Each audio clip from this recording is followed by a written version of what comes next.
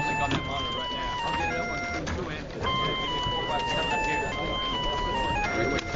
Let's talk about this plan of yours. I think it's good, except it sucks. So let me do the plan, and that way it might be really good. Wow.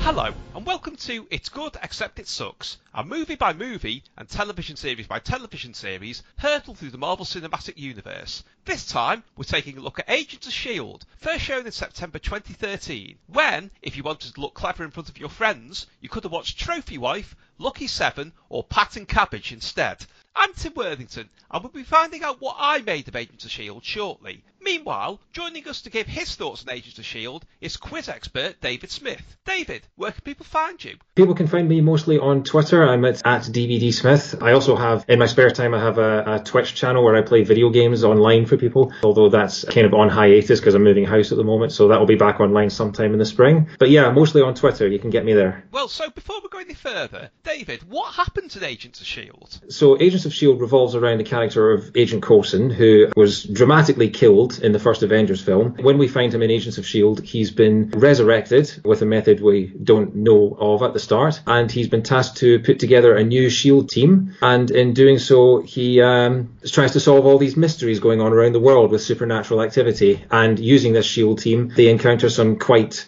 fun villains, and they find some interesting discoveries, and this over the course of the seasons they get into some incredible adventures. Okay, well I'm just going to ask before we discuss who that team actually are, David, how much did you know about S.H.I.E.L.D. before you saw Agents of S.H.I.E.L.D.? So I'm one of these people that I had never read a Marvel comic book before the Marvel Cinematic Universe started. In fact, to be honest, I still haven't read a Marvel comic book. So most of my S.H.I.E.L.D. knowledge comes from like Captain America the First Avenger and the Avengers film, and I kind of get bits of comic book knowledge on the side from seeing people talk about it, seeing people talk about characters and their origins and things like that. But in terms of the characters in the television series, I know some of them are originals and some of them have been taken from the comics. I know pretty much nothing. So my entire knowledge of S.H.I.E.L.D. and the comics is based on if they've appeared in the MCU at some point and people talking about them or speculating about who they might be and things like that. So I'm very much in the dark when it comes to anything that's not in the show itself. Well, you see, I'm completely the opposite, because my relationship with S.H.I.E.L.D. goes right the way back to, I remember getting a book from the library about American comics that had a lot of different comic covers in it. In one of the montages of Marvel covers, it had the first issue of Nick Fury Agents of S.H.I.E.L.D., which I think was from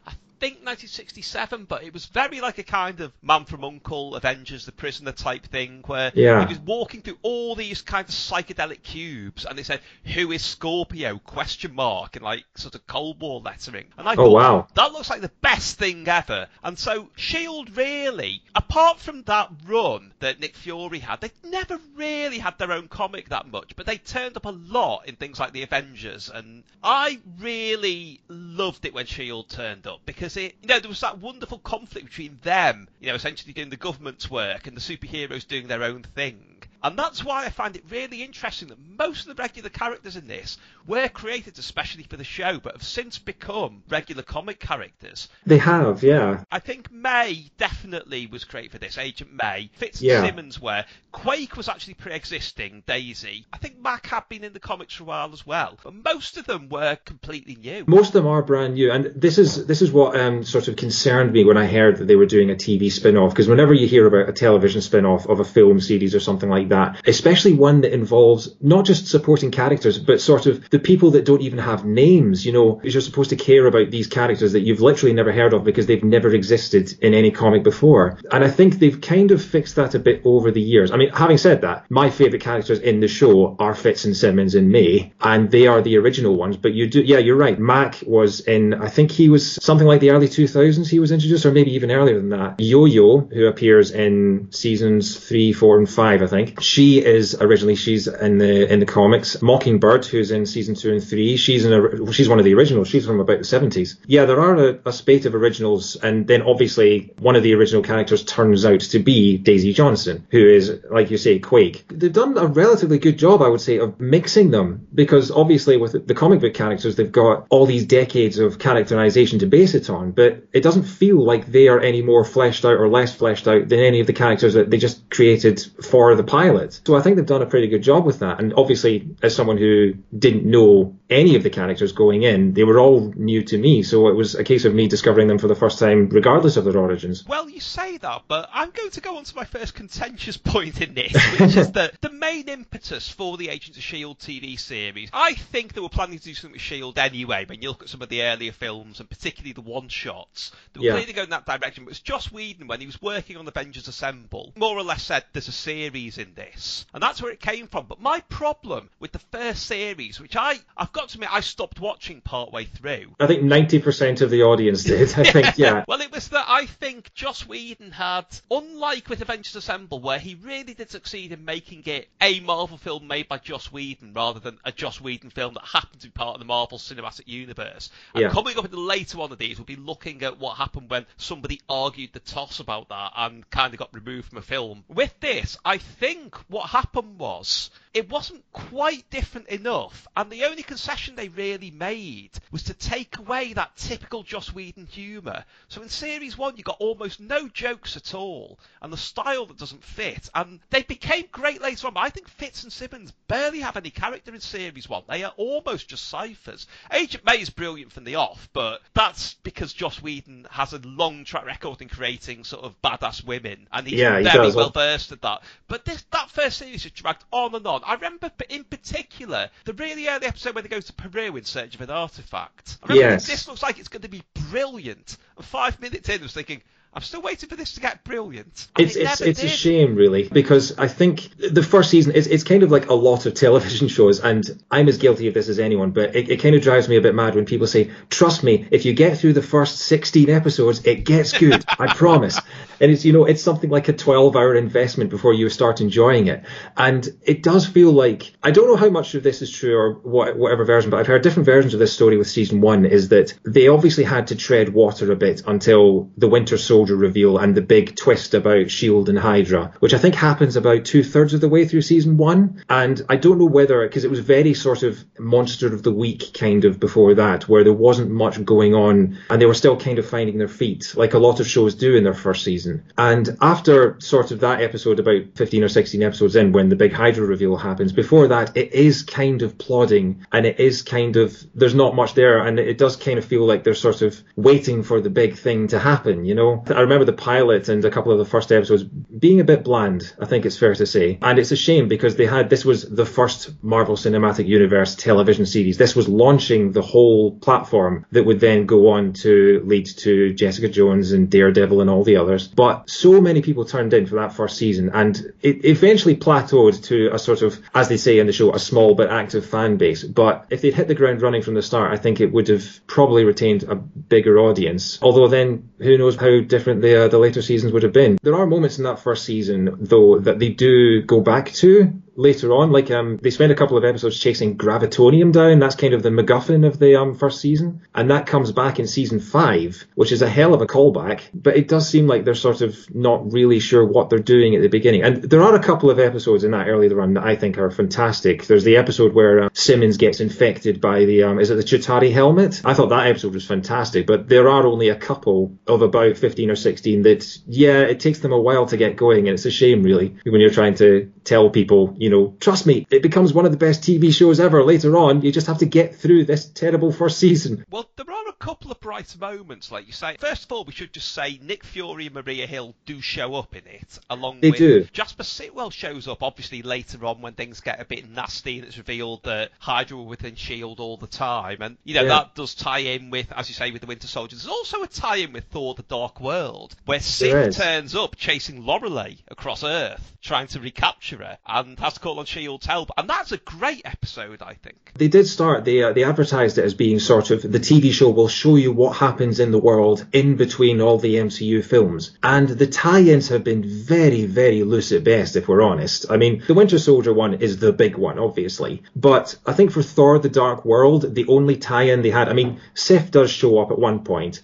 but the only tie-in they had was them flying to Greenwich to clean up rubble from the battle. And then later on, there are odd mentions to the Sokovia Accords after Civil War and things like that. But otherwise, it's kind of left to do its own thing. And by the time you get to season 5, by the time of Infinity War, there's one mention of Thanos and then nothing. And that's it. And I think for the better of the show, they kind of deviated from it because it allowed them to do their own thing and not feel tied to the events of the world. Well, there is one interesting one that I noticed rewatching it that I didn't spot at the time, which is obviously when Daisy comes in, she's quite a different character at first. She's sort of an anti-establishment hacktivist. Yeah, hacktivist is the word they use, yeah. Well, her contact, I had not realised at the time, is Micro, the Punisher's sidekick. Oh, and really? At that point, they were probably considering what to do with the Punisher, but it was a long way away from the Netflix series, but they were obviously bringing that into the whole Marvel Cinematic Universe, the idea that the Punisher was out there. Yeah, well, they have done that in a lot of the MCU, because there's a moment in, what's the film where Sitwell mentions Stephen Strange off the top of he's listing a whole bunch of enhanced people. I think it's Winter Soldier. That is Winter Soldier, and there's still debate over some of the other people he mentioned, which is interesting. Yeah, and it's just, you are thinking, are they just throwing out random names, or do they have this grand plan where they're name dropping someone and knowing that they're going to bring them back at a later point? Well, like I say, I did go back to it eventually, and Series 2 I thought wasn't quite there. It was a vast improvement, and it also really showed the potential of... See, I think the TV series have been really useful in terms of bringing in characters that I don't think would really work in a film. Yeah. There isn't really enough scope for bringing them in properly, but in Agents of S.H.I.E.L.D., from the off in Series 2, you've got the Absorbing Man, Crusher Creel, who basically his power is he absorbs the properties of things, who is a long-time antagonist of the Hulk more than anyone else, but I don't think, he's a big enough villain for a film. But he works perfectly in something like this, and then you start to get a lot of people in it, like Deathlock, who he's kind of an anti-hero in the comics, he's sort of on S.H.I.E.L.D.'s side in this, and later on we've got a really big one, we'll come back to it, but I think these shows are the perfect avenue for that. I mean, again, characters like Mockingbird, would she really have worked in the film? I'm not sure, but she was always one of my favourite comic characters, not just because I fancied her, but... Yeah, I mean, it's a good point, because particularly someone like Mockingbird, I think if you tried to make a film about Mockingbird, there's not much you could do to make her she'd have to be somehow different from like Black Widow and these other sort of characters around the same time. The reason that the MCU started was because Marvel was thinking, well, we've got all of the rights for their A-list, what you'd call A-list superheroes, people like Spider-Man and the X-Men and things like that. They didn't have the rights for them, so they're thinking, okay, we'll drop down to the B-list, and who have we got? We've got Iron Man, we've got Captain America, we've got Thor, and when you get down to the sort of the C and D list, you do get people like Deathlock and Mockingbird, and these people that you have to explain who they are in relation to other people. Like, you have to say Deathlock is an enemy of the Hulk or something like that. They don't stand on their own, really. And like I say, when I started this, I knew they were bringing in comic book characters, but I had no idea of the sort of level that we were talking about. So when you mention characters like, obviously we'll talk about them later, but people like Hive and Graviton and people like that. I mean, obviously Ghost Rider, I think, is the most high profile person that they've had that's an Agents of S.H.I.E.L.D. exclusive. But yeah, when you get these ones that you're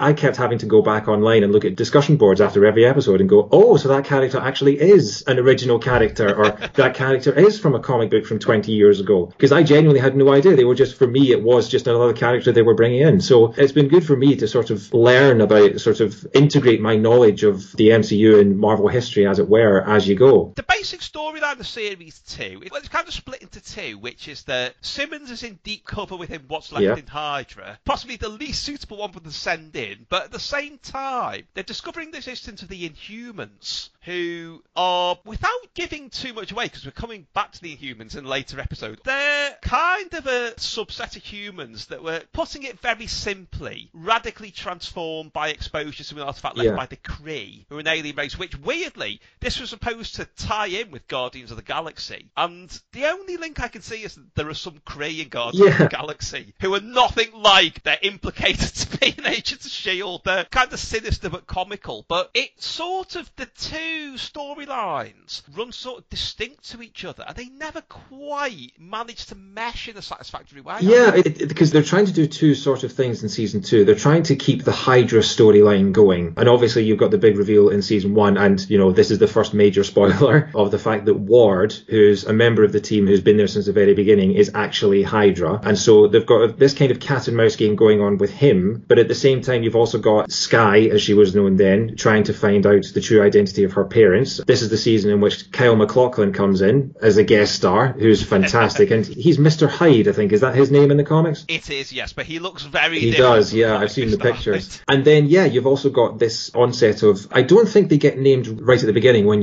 Skye's transformation happens, because it's not just Daisy, it's the other women as well. Reyna, she's transformed at the same time, and that's the first time you see, and then you see the guy with the biggest forehead in the world, the guy with no eyes, whatever his name was. And then the whole second half of the season is them sort of going to this Inhuman sanctuary. It's almost like the Inhumans are kind of being this substitute because Marvel don't have the rights to use the mutants, or at least they didn't at that time, from X-Men. And so the Inhumans are kind of filling in that role of the powered individuals trying to hide themselves from day-to-day life. They don't really have the sort of well-oiled machine yet in season 2 in terms of the storylines, because I think season 3 and particularly season 4, and we'll come on to season 4 in a minute because I could talk about season 4 forever, but season 2 they're still sort of, they're getting there. You're learning a bit more about the characters, but at the same time, you're still sort of, I remember enjoying season 2 a fair bit, but I don't remember sort of watching it eagerly with anticipation like I was for seasons 3, 4 and 5 and so on. But yeah, it was definitely an improvement over season 1, although to be honest, pretty much anything would have been. They're among us, heroes, monsters. There are no more shadows for you to hide in.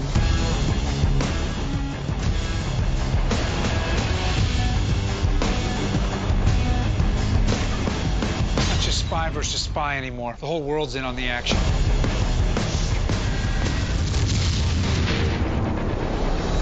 Marvel's Agents of S.H.I.E.L.D., the new TV series, premieres Tuesday, September 24th on ABC.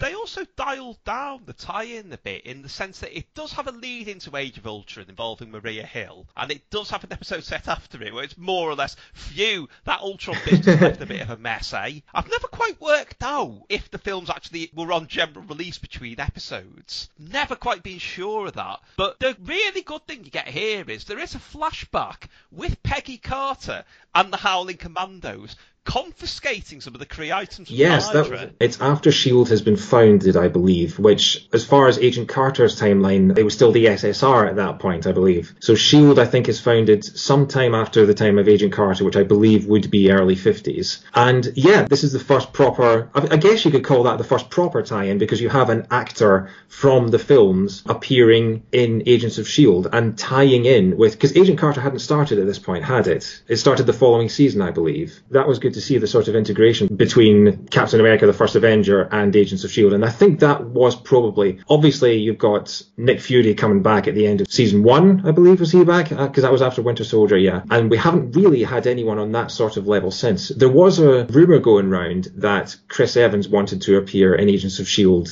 in the final season. I remember him saying something about that during the Endgame promo, but that would have been when they were filming it, so I don't think that's likely to happen. But he would be the biggest character to be in it by far. But I think I think they wanted it to happen when they got Nick Fury and they thought, we're going to get Iron Man in it at some point, we're going to get Captain America, and then it never really happened. I think it would have blown the entire series budget in about 5 minutes. But Series 3 is the one where I felt they really hit their stride, because it's really just one I mean, the showrunners go on about, they've got this thing about each season is a series of pods, which is 3 distinct stories. But really, to me, this is one simple story told very well and very threateningly across a whole season, which is basically Simmons has ended up on another planet. At the start, you don't know that it's actually another planet. You don't know what it is. When she returns, she inadvertently sets the wheels in motion for Hive, which is kind of, again, simplifying it a lot, but it's kind of Hydra in sludge form. Yes. That just keeps expanding and enveloping for bringing that to Earth. And it ends up back out in space again. But the whole season is that story, and they do it brilliantly. brilliantly. And meanwhile, they bring in all kinds of other interesting characters and plot details around it. But they also, I have a feeling we might differ on this, bring in Lash, who's an Inhuman, who sounds like, if anyone used to listen to the Collins and Herring podcast, Andrew Collins' description of Lion Man, who is quite a boring antagonist, really. He is, yeah. He just shows up and just slaps people about a bit and disappears. Yeah, and I remember thinking, because that's happening at the same time that Gemma's stranded on the planet, and that's the sort of arc of the season, but at the same time, they have to have something on Earth for the rest of the agents to be doing while they're searching for Simmons. And so Lash does kind of fill in. And there's a bit of a connection there with the characters in terms of Lash turns out to be someone quite close to, is it Agent May? But he is kind of, he shows up, there's a big shadow of him against a wall. You don't ever see him because he would have been too expensive to animate. And then he disappears again, and then he attacks somewhere else. And they just kind of cat and mouse with him for a few episodes. And that did feel a bit like filler, especially when you consider, when you look it up and realize that Lash wasn't an original comic book character. He was created basically for the show. But season 3 does contain one of, if you talk to Agents of S.H.I.E.L.D. fans, they talk about the episode called 4,722 Hours, which is just what Simmons does. It's an entire episode of just Gemma Simmons on this planet trying to survive. And it's unlike any other episode of Agents of S.H.I.E.L.D. because it is just this one character. I think that is when I started being completely and utterly gripped by this show. And particularly because Fitz and Simmons are my favourite characters in this show by far, and probably two of my favourite characters in anything. You know, I'm a nerdy British scientist myself, and so I sympathise and I empathise with the nerdy British scientists, and particularly because this dynamic of their sort of college friends that have gone and worked together, and there's this will they, won't they between them during the first couple of seasons. Eventually, you get to the end of season 2, Fitz asks Simmons out on a date, she says yes, and then she's immediately swallowed by this monolith and cast away to a planet. And it's as if the writers were going, how can we screw with these guys as much as possible to make sure they do not get a happy ending? And so you spend the entire time wanting them to be together, and things keep happening. And I loved the way that they managed to make this arc work both on the planet and on Earth, because Hive starts on this planet, which I believe is called Maveth. I think it comes from the Hebrew word for death. And there's this whole backstory to Hydra about how it's been going for hundreds of years, and how Hydra was founded in order to serve Hive, and Hive is the original Inhuman, and they managed to tie it into so many different things. And then, of course, they also bring in Ward, who is kind of the main antagonist. He's the recurring antagonist across the first 3 seasons. They've had people come and go, you know, like the Clairvoyant and people like that, but he's the one that's always been there. And then they have Hive inhabit Ward's body, and he brings him to Earth. And then, obviously, they go to space at the end. And it's also a way for them to be able to show Hive without having to fully animate him, which I think would have been too expensive again for the TV show, because they are kind of bound by television budgets. And so I was really, really impressed with season 3 and everything that they did to sort of build the characters, especially build Fitz and Simmons' characters and their relationship with each other over the course of that season. I know I said earlier on they had no character when it started. They really do develop and become really likeable. Although my favourite character has always been Agent May. Yeah. I love the way that occasionally they let her hard-as-nails facade slip. And, you know, she wants reassurance about how well she's dressed sometimes or whatever. Or yeah. Sometimes she uses men for sexual purposes, sometimes for romantic purposes, but she's always in control. But you get occasional glimpses of the human behind it all, particularly in relationship with their mother, who is, I think, is the one person in Agents of S.H.I.E.L.D. who has the upper hand with Agent May. Yeah. The thing about the budget is a really important point, because it only struck me recently, as far as I can tell, at no point during all 3 series of Jessica Jones you actually see her flying. Yeah. And yet flight is stated. It is one of her abilities in the comics. It's stated in the programme, it's referenced. But obviously, if you'd shown up in one of the films, they probably would have been able to do it. But on TV, there's not really the time or money. And the thing about Jessica Jones is that's Netflix money. So, you know, these streaming services have a lot more money to pour into television shows compared to the broadcast networks. And of course, Agents of S.H.I.E.L.D. is broadcast on ABC. So they have even less money to deal with when it comes to that. The fact that they were able to achieve what they did, I think is quite impressive. Like, make this alien planet in season 3 believable and make Hive a threat without actually having to show him on screen. And I think that's why Lash is shown in silhouette so much. Especially because when you look at season 1, some of the CGI is quite ropey, you know, with things like the Quinjets and when they're taking off and things like that. Sometimes it's quite obvious. It looks a bit like a PlayStation 2 game. It gets better over the course of the seasons, I think, as CGI improves. But I'm always impressed whenever they can tell a convincing sort of superhero story with a shoestring budget compared to the films. And on top of that, you've got some great new characters. As we mentioned, you've got Yo-Yo, who basically her ability is, as we'll mention in a minute, she's slingshot in the comics, but she can move really quickly to another position and immediately bounce back to her original position without anyone noticing. There's Hellfire, who's, I think he's Australian, he's an Inhuman, who's a bit of a git, really. Yeah. You're never 100% sure whose side he's on, so it's probably best to say he's on his own side. Holden Radcliffe, played by John Hannah, who, I can't quite say camps it up, because it's not a camp performance, but he really does a stagey, a cartoony in the right way turn as this quite dangerous bioscientist who doesn't realise he's dangerous. He does. It's this experimenter that off the wall. There's a couple of references as well in this to other MCU properties, which they kind of dropped, tying in with the films by this point, although there is a reference to Von Strucker from Age of Ultron. Yes. In that his son is recruited by Ward into kind of a reconstituted Hydra. There's also some of Howard Stark's research from Agent Carter is picked up on, which didn't really get continued past the end of Agent Carter. Also, there's a blink and you miss it reference to somebody beating up gangs in Hell's Kitchen, which obviously is That's Daredevil. Netflix Daredevil had just started. Yeah. And also, I think Damage Control mentioned, who obviously featuring Spider-Man Homecoming, but I think they got the entire mix right with Series 3. It's just everything about it felt right,